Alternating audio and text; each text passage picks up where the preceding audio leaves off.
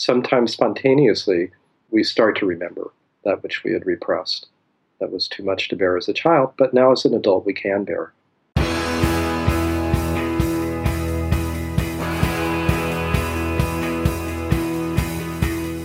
Welcome to The One You Feed. Throughout time, great thinkers have recognized the importance of the thoughts we have. Quotes like garbage in, garbage out, or you are what you think ring true. And yet, for many of us, our thoughts don't strengthen or empower us. We tend toward negativity, self-pity, jealousy, or fear. We see what we don't have instead of what we do. We think things that hold us back and dampen our spirit. But it's not just about thinking. Our actions matter. It takes conscious, consistent, and creative effort to make a life worth living. This podcast is about how other people keep themselves moving in the right direction, how they feed their good wolf.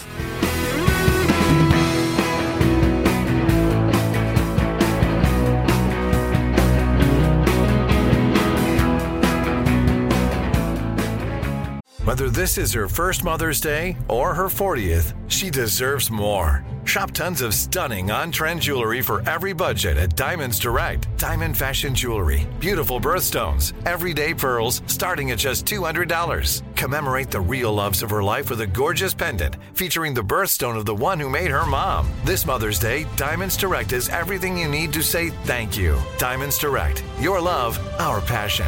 Online at diamondsdirect.com. Thanks for joining us. Our guest on this episode is John J. Prendergast, Ph.D. He's a psychotherapist, retired professor of psychology, spiritual teacher, and founder and editor-in-chief of Undivided, the online journal of non-duality and psychology. He received his undergraduate degree from UC Santa Cruz and MA and Ph.D. from the California Institute of Integral Studies. He is licensed as a marriage and family therapist. His latest book is called In Touch: How to Tune into the Inner Guidance of Your Body and Trust Yourself.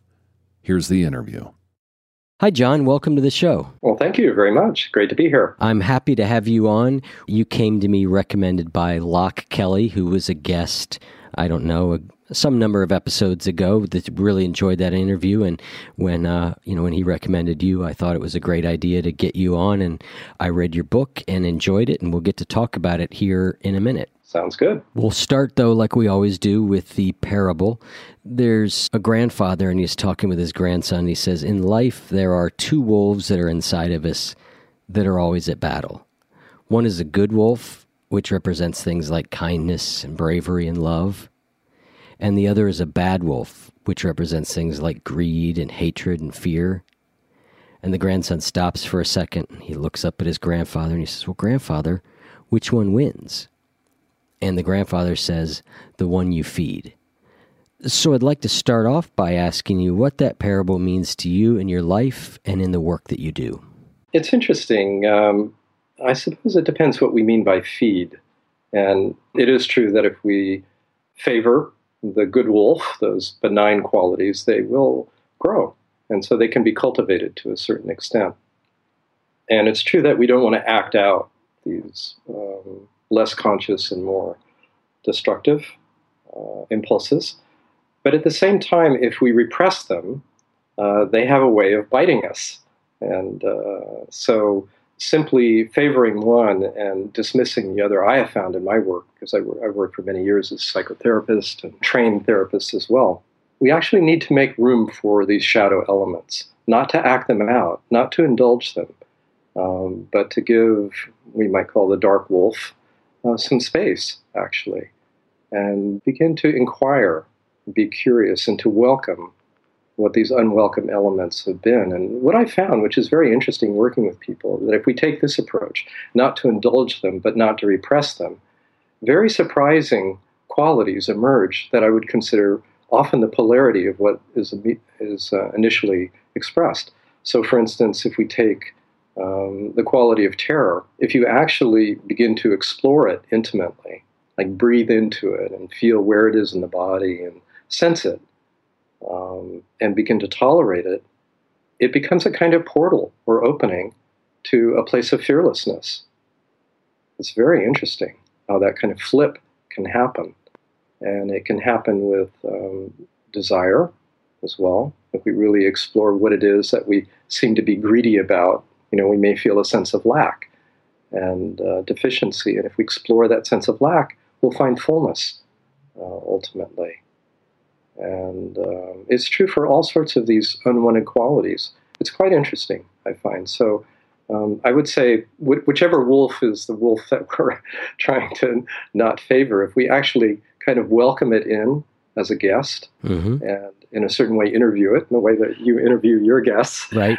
And kind of find out what's really here, something essential begins to emerge. Like if you take rage, you'll find, rage is because we feel powerless. Right. And if we actually, and rage can actually be, even though it's misdirected, can be a very strong life protective force. So if you go into the essence of rage, you'll actually find power there as well. And that can be channeled then in a positive way.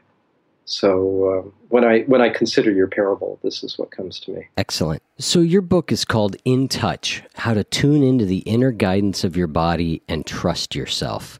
A lot of what you're talking about in this book is something you call inner knowing. Could you tell us a little bit more about what that term means? Yeah. Well, we've heard the phrase, the small, still voice within. It's a voice of, sometimes it's called intuition. It's a very quiet voice. It doesn't insist on anything. It doesn't judge anything. It doesn't assert itself. But it's something that's inherent in all of us. And it's something that loves the truth. It just loves to see things as they are, even if they're not particularly in our favor. And this is what I'm referring to as knowing. And so we also, the body participates in this knowing. I've found in my work, and this is what my book is about, that the body has a sense of this knowing, a felt sense of this knowing. There can be a knowing about things, like, is this situation really appropriate for me, this partner or this work, for instance. We all know the experience of going out on a date with someone, and we have a feeling, I don't think so, but we want to play it out for a while, and then it's confirmed. We had an initial sense, an initial knowing about this. That would be a knowing about relationship, and it could be a knowing about work. But there's also a knowing about oneself, about who we truly are. And this is a subtler kind of knowing. It's like honing in into what's essentially human. This open, spacious, radiant, loving awareness, actually, which is inherent in all of us. And this is self-knowledge, and this knowing refers to that as well. So that the deepest knowing is actually the knowing of ourself.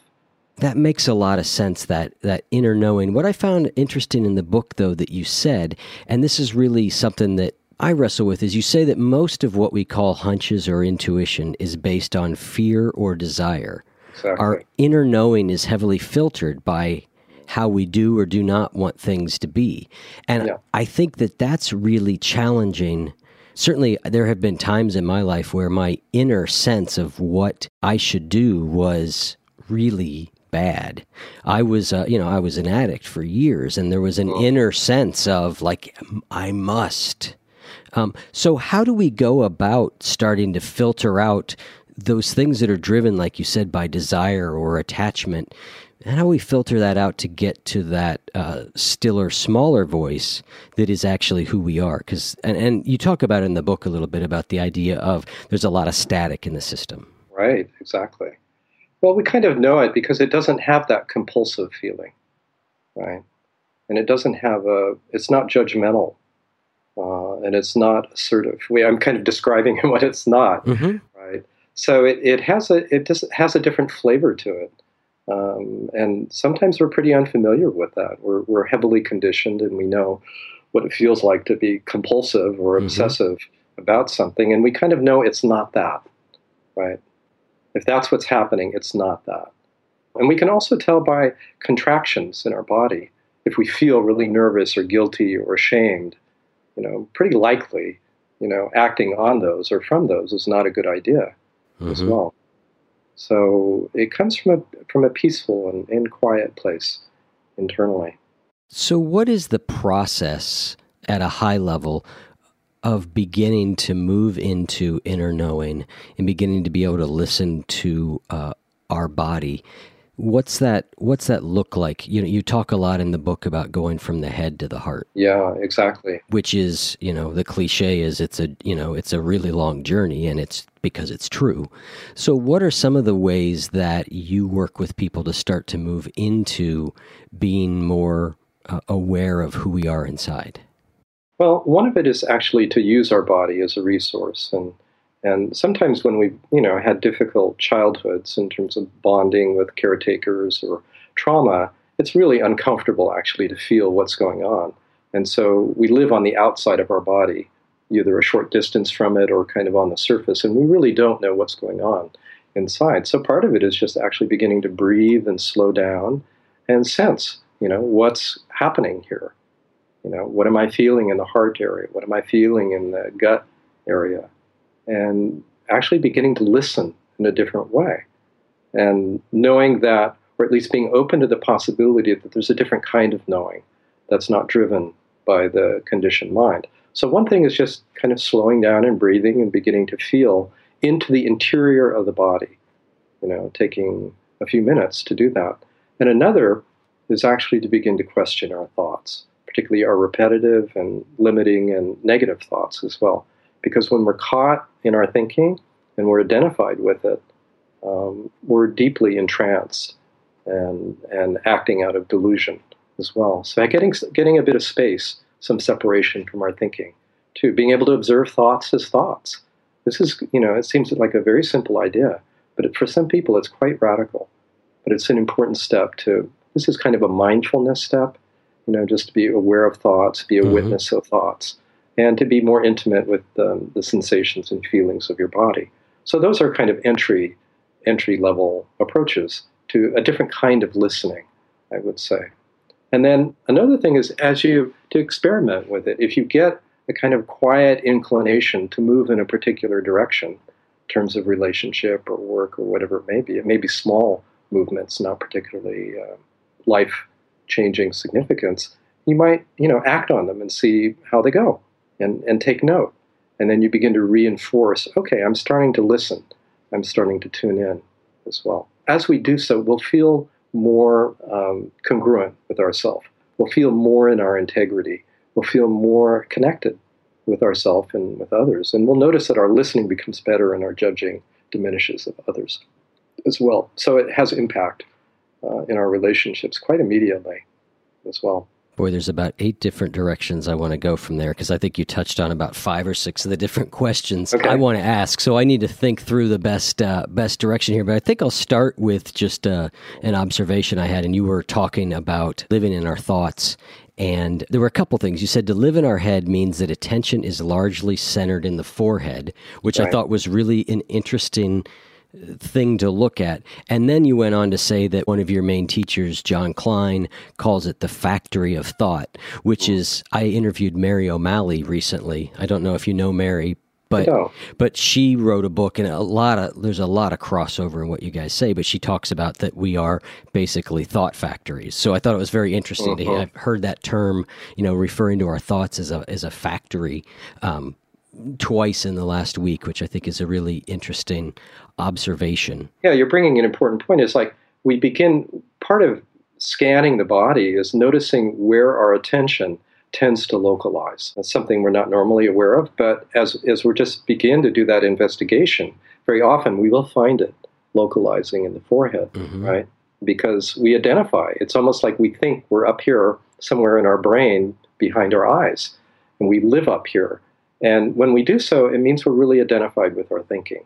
The less identified we're with our thinking, it doesn't mean we stop thinking, it doesn't mean we devalue our thinking, but we have a different relationship to it. We're not yanked around by it. We're much more in a witnessing mode. As that happens, attention begins to fall, actually, and begins to drop down, usually gradually. This is not something dramatic, although we may occasionally experience it more dramatically. But attention tends to begin to fall down into the trunk of the body, either into the heart or in the gut, or both with time. I used to be very head-centric when I was an adolescent and a young adult as well. I was very reliant on my intellect And I gradually learned that it was a limited way of being, partial. Not to devalue it, but to know that it's just a partial way. You say early in the book that really the first step is to have an intellectual openness to the possibility that there are other ways of knowing than the rational mind. And I think that's a statement that it's easy to breeze past. And I think that a lot of us, people are getting into mindfulness and we're thinking about this, but we don't think that we're discovering different ways of perceiving or interpreting the world, which is a pretty big shift, that we can be aware from a different place than the brain. That's right. And even physiologists now, neurophysiologists, are realizing that, the whole body is involved with, of course, sensing, but also with a kind of intelligence and a kind of knowing. Dan Siegel, who's done a lot of work on neurobiology and neurophysiology, is discovering, just the nervous system and these different organ systems, they all contribute. So we know even on a physiological level, increasingly, that these are sources of information and understanding. And as we pay more attention to them, this is the interesting thing, they grow in capacity as well. And as we learn to trust them more, and as they prove to be trustworthy, they actually develop in an interesting way. So we become more balanced. We're not so top-heavy. We actually feel ourselves more deeply seated in our body, and yet expansive and open. And it's a much more peaceful and actually economic. That is to say, we're not wasting energy worrying about things that we don't need to. It's a much more peaceful and joyful and efficient way of being. So for people, say, who have a daily mindfulness practice or a meditation practice where they meditate, let's just pretend for 20 minutes a day, and it's pretty much a focus on the breath or, repeat a mantra type practice, what are ways that they can take that time, and engage in an interior practice that becomes more body-focused or body-centric? What are some techniques that can be worked into that? There are many techniques, and one of them is to just scan the body and breathe deeply into the body. And it can be a nice way actually to start a meditative practice, whether it's mantra or focusing on breath, typical mindfulness. Feel your feet on the floor. Feel the bottoms of your feet. Imagine you're breathing up, into the bottoms, from the earth up into the bottoms of your feet, and exhaling down into the ground, and feel the lower half of your body, and feel your lower abdomen, what Japanese call the hara, Japanese martial arts, and so on. So you begin to actually bring attention down. And then you can start your meditation practice if you like. One of the interesting things about meditation, I used to be a TM practitioner and teacher. I wasn't teacher for very long, but I practiced TM from 1970 to 1980 quite regularly. And probably it was useful in terms of quieting the mind, but also it felt constrictive. And what I discovered is when I began working with my root teacher, Jean Klein, he introduced me to a different kind of meditation, which was like just resting in awareness and being in silence. So for people who practice meditation for a while and may feel a bit dull with it or dry with it, it can be interesting to begin the meditation with that initial focus and let it go, and then stop efforting and trying to achieve or trying to concentrate or focus anyway, and just relax deeply into this open, spacious awareness and rest in and as that. So that's a beautiful practice. And interestingly, in so doing, it's like bathing the whole body-mind in warm, soapy water, as we would dirty dishes. It has a way of energizing the whole system because we're no longer subtly focusing and trying to effort as well. It's very restorative.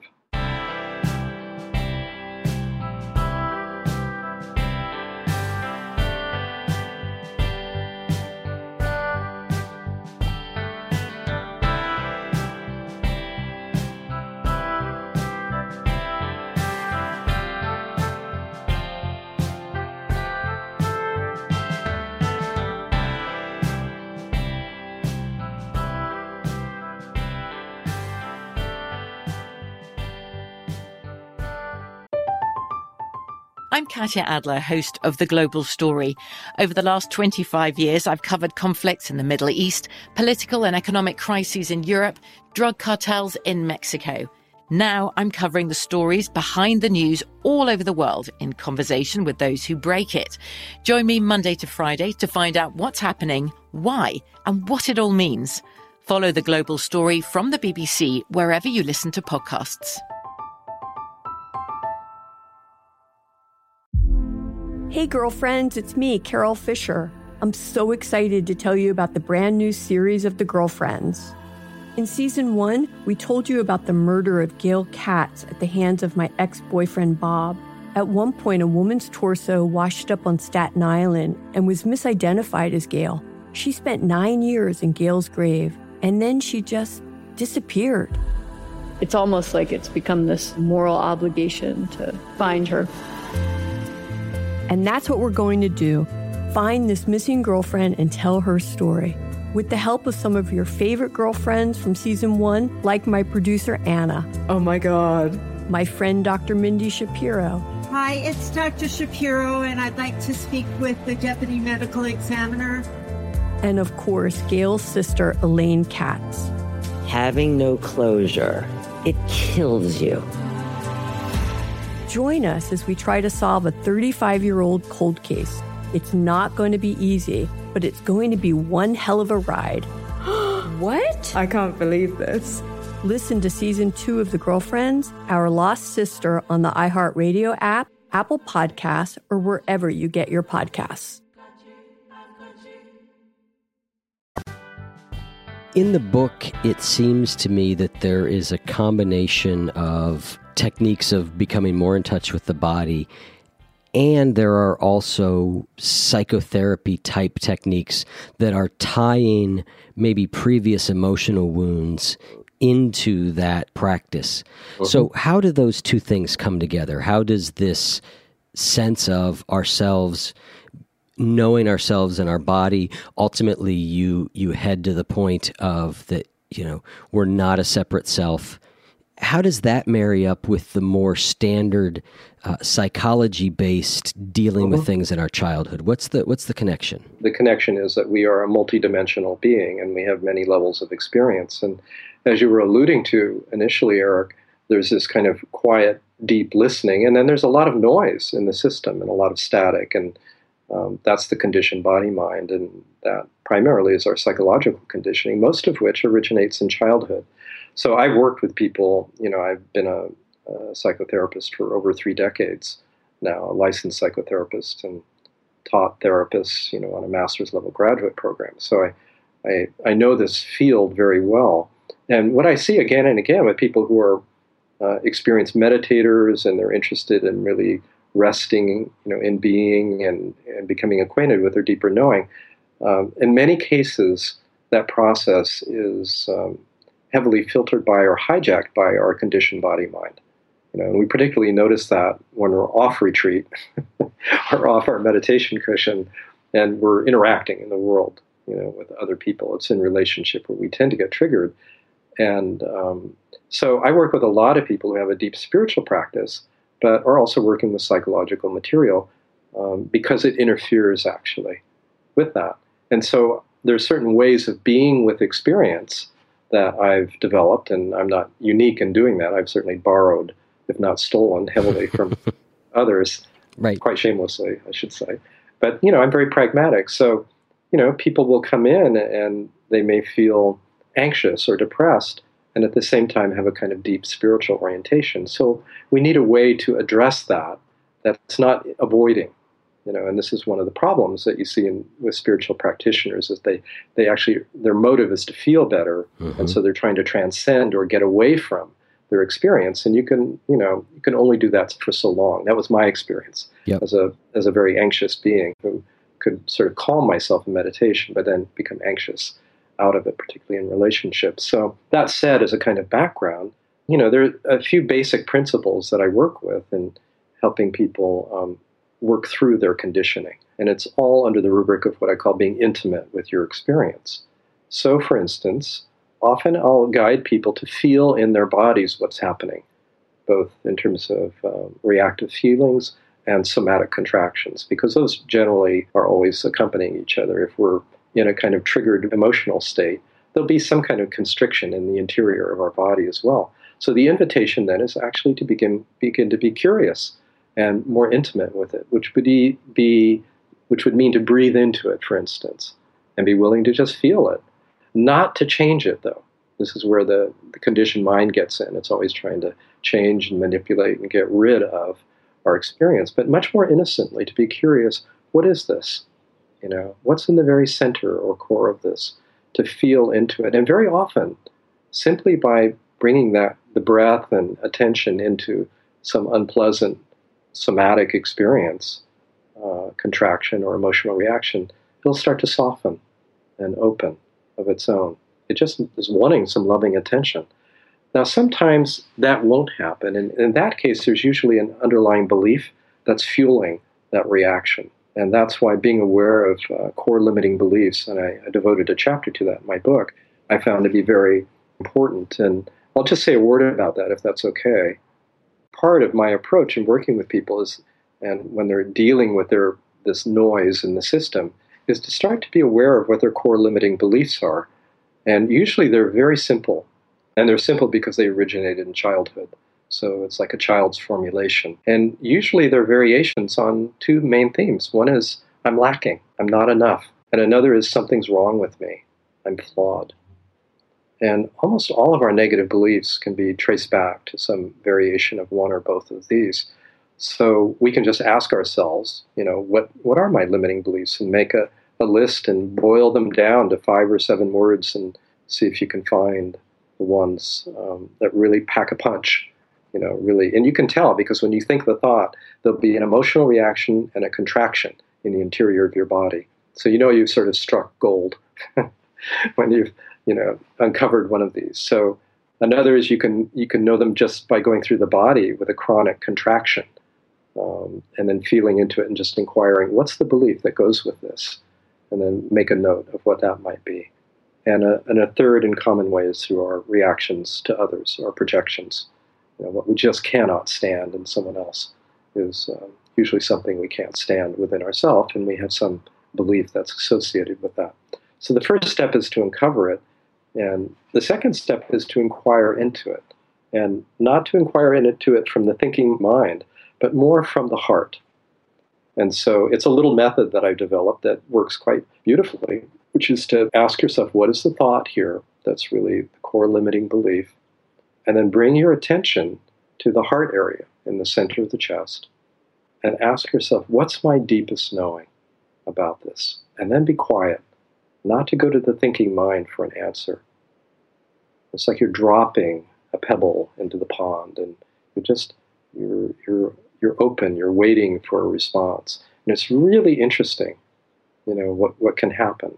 Sometimes, that quiet, that still inner voice will respond, and it may say, that belief is completely irrelevant.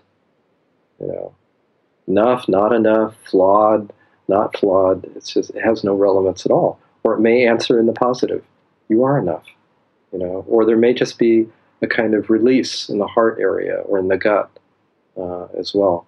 So this is a way to work with our subconscious mind and with our reactive feelings and our somatic contractions. And as the noise diminishes, it's much easier to attune with this quieter inner knowing, and it facilitates that process. So that's the connection I found working with people. In the book, you tell some stories of people. You sort of describe this process that you were just talking about. And these people respond to you in very poetic and deeply felt ways. Yes. When I inquire into myself generally with that, there's a lot less being said, and it's certainly not as poetic or as metaphorical or as graphic as what you're describing. Is that a individual personality thing? Is that a thing that those people have been working for a longer time, and so what's coming out is more rich? What would you say to somebody who says, well, I do those things and I don't get much back? Yeah, it could be any of those things. It could be that people are more familiar and intimate with their internal experience, and so a kind of richness of description comes out of that. It could be that they're inclined in that direction already, temperamentally. And then, of course, if people don't have a lot to say, it's not a good case presentation for a book. Right. You're pulling the more dramatic stories. Right? I am, Yeah, of course. I mean, you have to do that because you want to engage the reader. And so the descriptions are not so important. What is important is that people are in touch, with what's going on. And sometimes it's rather wordless. There's very little that's said, but you can feel a shift when there's an understanding that opens. And that's the felt sense. That's really, you're tapping into the inner knowing, and there's a release that happens. There's a sense of settling down and in. There's an openness. These are the qualities, that I've tracked that are frequently emergent as people get in touch. Everything in life tends to take, you get better at things as you do them. That's right. And one of the things that I talk about on the show a lot is I think a lot of us will hear some technique, like if I just try and be with my experience, then that I hear that makes everything better. And we go and we be with our experience twice, and life doesn't change dramatically, and we go, well, that must not work, and we cast it off. And my experience has been that some of these things that we're talking about it takes a while to start to know how to do some of these things. So maybe does it take a while to learn to listen to your body? Maybe the first time you do a body scan and you're paying attention to what's going on in your foot, maybe you don't notice much. But over time, do you begin to develop a better sense? Is that some of what this is also, is kind of sticking with these practices? It is, but, I'm not a big one on practice. Okay. So that is to say, arduous practice, or I'm more playful than that. I'd like to be more spontaneous and in the moment and curious and kind of interested and engaged in what's happening now, rather than doing it in a kind of a formal, serious way of sitting and, okay, I'm going to scan the body. And in other words, when that tends to pull for the controlling mind, I find often that becomes dull and kind of dry. So it's much more about certain qualities of curiosity, I would say, and a willingness to experience what's actually here. It's not about, so much about practice, although sometimes, we may be drawn deeply to sit or breathe deeply or go to nature, or we've got our own special ways of whatever to be more in touch with ourselves. But I think it's important that it be done lightly and playfully, too, that we kind of have fun. On the flip side of that is that very often it's our suffering that becomes the incentive to look more deeply in our lives. We live our lives according to certain routine patterns of self-medication and distraction and avoidance. And after a while, it becomes rather unsatisfying, if not painful, to us. We have repetitive relationships that don't work. We find ourselves involved with work that's not truly creative or congruent with what we are. We actually start paying attention to that. We get curious, and we begin to notice, I'm suffering. I'm really not very happy.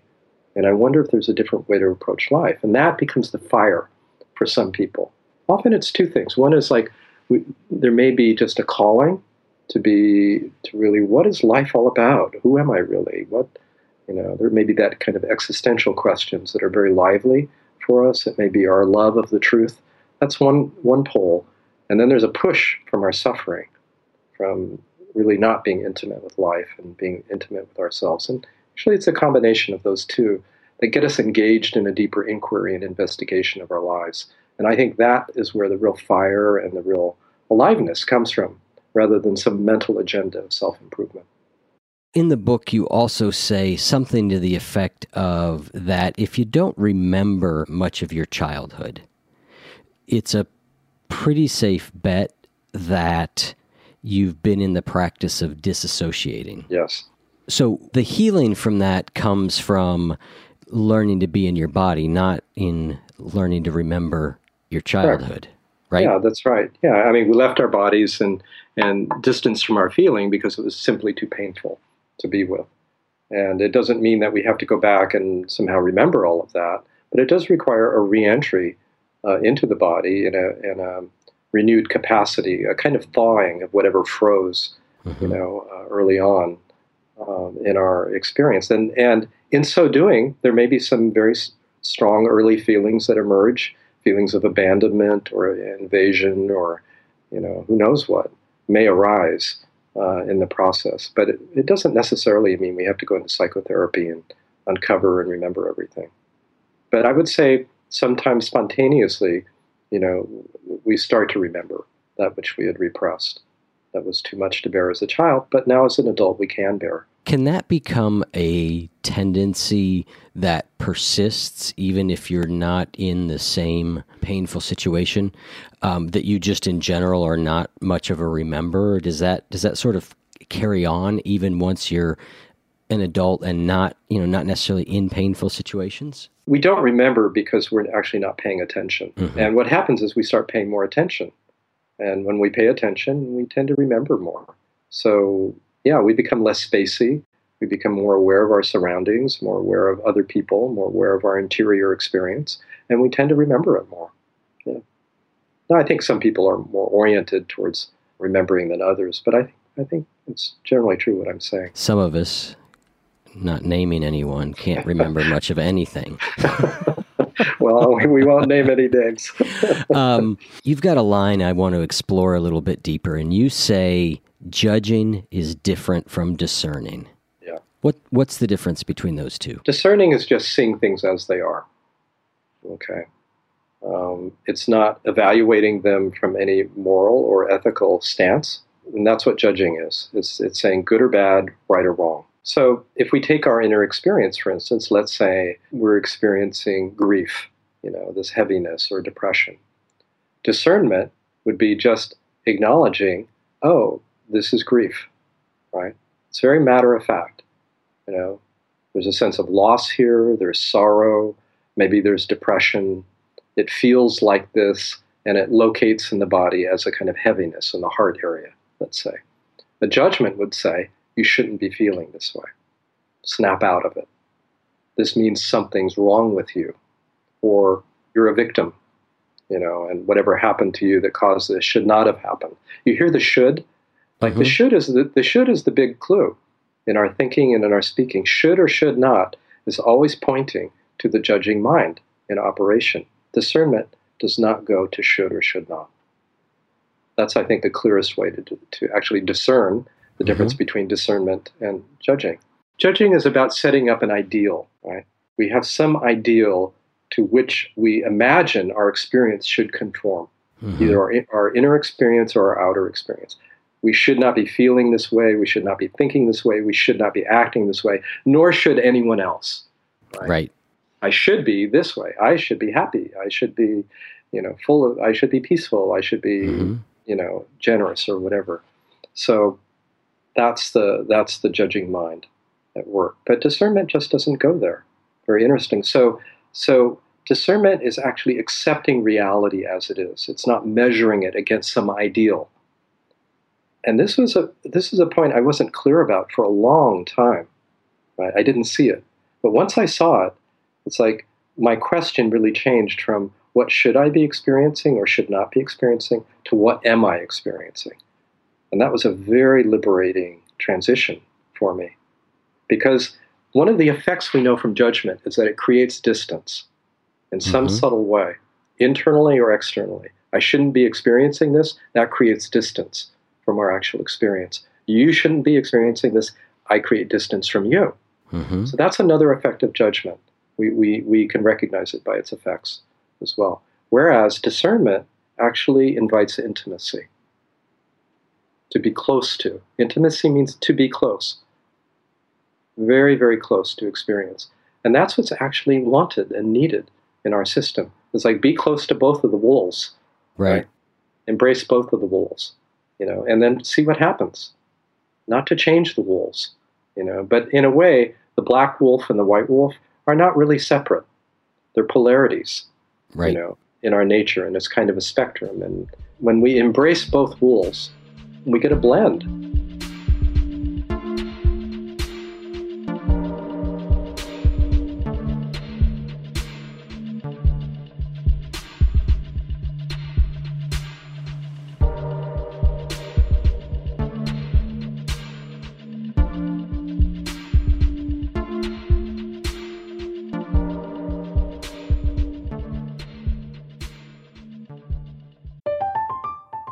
I'm Katya Adler, host of The Global Story.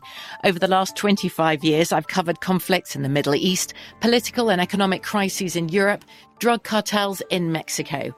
Now I'm covering the stories behind the news all over the world in conversation with those who break it. Join me Monday to Friday to find out what's happening, why, and what it all means. Follow The Global Story from the BBC wherever you listen to podcasts.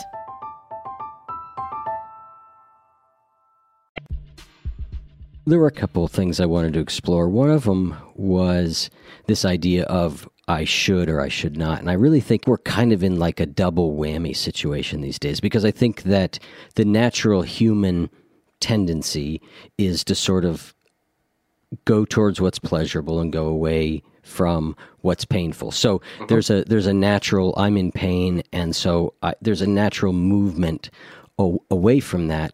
But I think it's so compounded culturally these days by the fact that we're constantly shown what life should be like. And so the combination of those two things, the sort of innate human tendency to avoid pain, and then with the cultural addition, it becomes very, very hard to get away from the shoulds. It's true. In the mass media, we're constantly being pitched, the solution to our suffering and fulfillment, if we buy this or get this or have this object or experience as well. So it's reinforced, kind of amplified in media, but it's always been there in culture. If you look in traditional cultures, there's all sorts of taboos, of how one should and shouldn't be. And those were used to reinforce social hierarchies and keep control and ultimately protect the tribe as well. We're very tribal, in our thinking and our acting. And so there have always been strong currents in this direction. And so it actually takes a real love of the truth, I would say, and courage, actually, to find out what's true for us. And this is the movement towards autonomy and integrity as well, to step out of the herd, and the cultural mentality and begin to question for ourselves. And in so doing, we discover our inner power and our inner authority as well. But it can be a little lonely, a little scary, and sometimes a bit overwhelming. So it can be nice to have, a few friends along the way. Absolutely. You mentioned the word depression, and depression is certainly something that I have had my share of challenges with. And I'm curious how your method works, because depression to me, by and large, is a complete absence of any feeling. Yeah. So how do we work with depression when what is really there is almost a nothingness or a blankness? Is it just going in and embracing that? Well, yes, in fact. I mean, there's two things. One is I tend to work more cognitively with people who are depressed, because depressive moods are often linked to subconscious beliefs. And there's a lot of research about mindfulness, meditation, and cognitive therapy, in conjunction with the use of medications as being the most efficacious treatment for depression. But that being said, actually opening to a sense of nothing, an absence, even though it seems contradictory to the mind, can be very fruitful. And we simply begin to tolerate this kind of absence or nothing.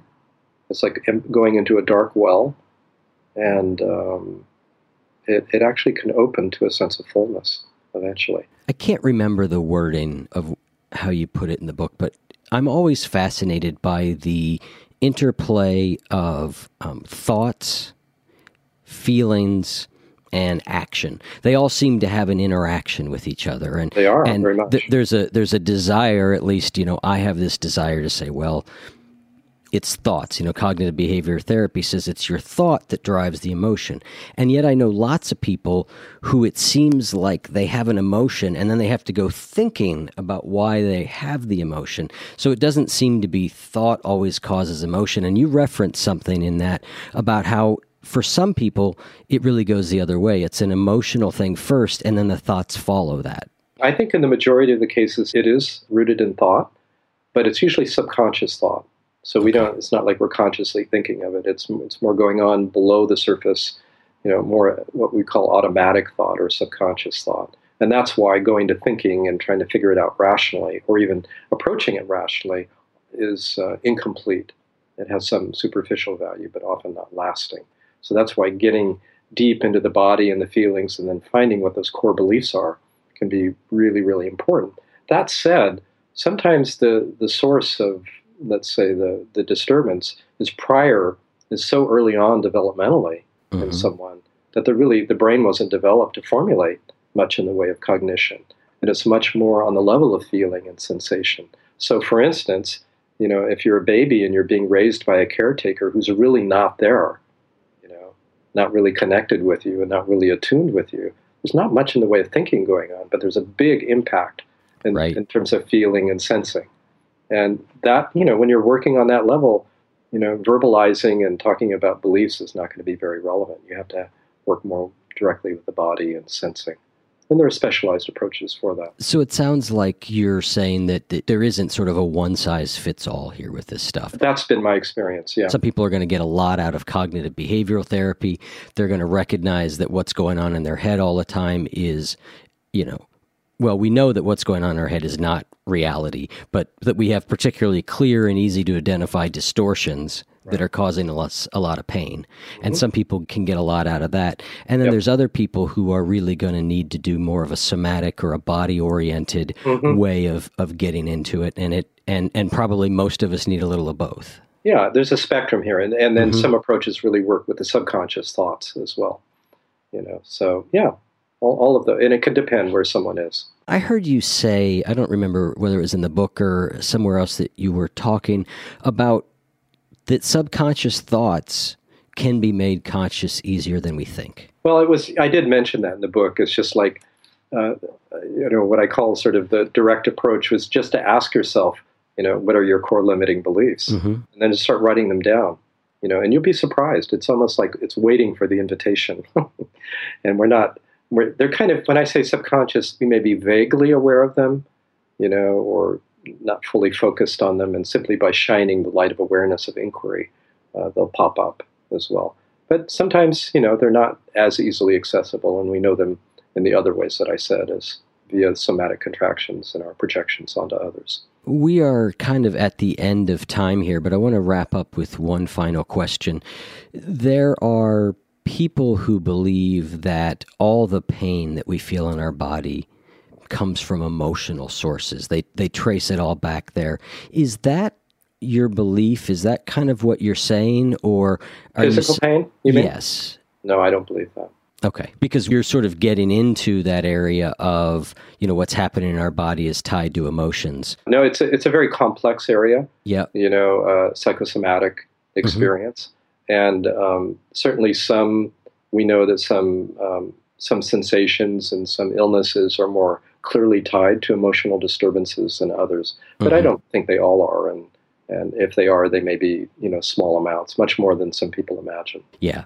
Yeah. That's kind of been my sense too, at least my understanding of it. And when someone sort of starts saying that it's all emotional, I'm like, well, that doesn't really make any sense. Because if I break my leg, I mean, that's, there's not an emotional component to that. Now, I may add emotional components onto what I think about it, but there's real physical pain that underlies that. Right. So there's one point before we end, if we have time, please, that I just wanted to mention, because it's really the heart of my book. And that is that our bodies do have a sense of our deepest knowing, our relative and absolute knowing. And that I've discovered that there are certain markers, somatic markers I call, as you read, what those are. And one of them is a core relaxation and sense of groundedness.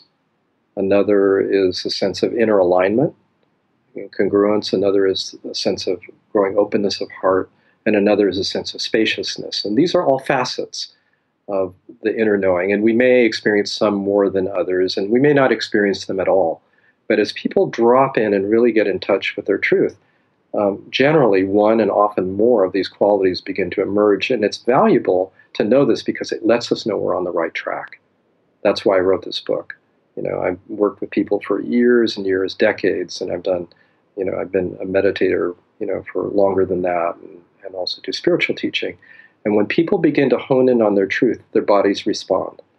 And this is very useful feedback. They're not ends in themselves. They're pointers, and they're pointing us to who we are fundamentally. And that's really the deepest kind of teaching of the book. And And I would hope, your readers who are interested not only in the psychology that we've been talking about, but what's beneath the psychology, our inherent true nature. I thought the other thing that was great that you did in the book is you talk about all these childhood things that we go through, but you also address the fact that there are fundamental existential things. It's not all that you were damaged in childhood. Some of it is that you're what appears to be a nearly completely insignificant human in a constant, thousands and millions and billions of us, and that we're all going to die. And that has its own role to play in what happens with us. Absolutely. These are the existential questions that all of us grapple with, regardless of our conditioning, and we have to face, and there's primal anxiety, and confusion about these points. And as we deepen into our inner knowing, actually, they begin to resolve. And that's the beauty of the felt sense of knowing. And when you say those begin to resolve, the question that people want to ask is, what is that? What does that mean? And I think you are saying that you're not going to get there through the conscious mind. Right. Yeah, it's not coming from the conscious mind. It comes from the inner knowing. So it's the knowing and the being of that. What we discover is that we're not the separate self that we imagine we are. We discover we're unimaginably vast, and we could say connected or not separate from everyone and everyone else. And that's where the resolution comes. And that resolution comes from a sense of knowing that's what you just said is an intellectual concept that we hear over and over and over again, but doesn't provide much actual comfort. No, the thought is pretty useless. Right. But the actual experiential knowing of it is profoundly transformative. Excellent. Well, I think that is a great place to wrap up. So, John, thanks so much for taking the time to come on. I've really enjoyed the conversation. On our show notes page, we will have links to your book, your site. We will also have a free download of some of my favorite quotes from your book so people can explore it a little bit deeper, and hopefully we'll then go through and explore it further. Great. Thank you. Yeah, I've really enjoyed our conversation here. Excellent. All right. Thanks, John. Bye. Goodbye.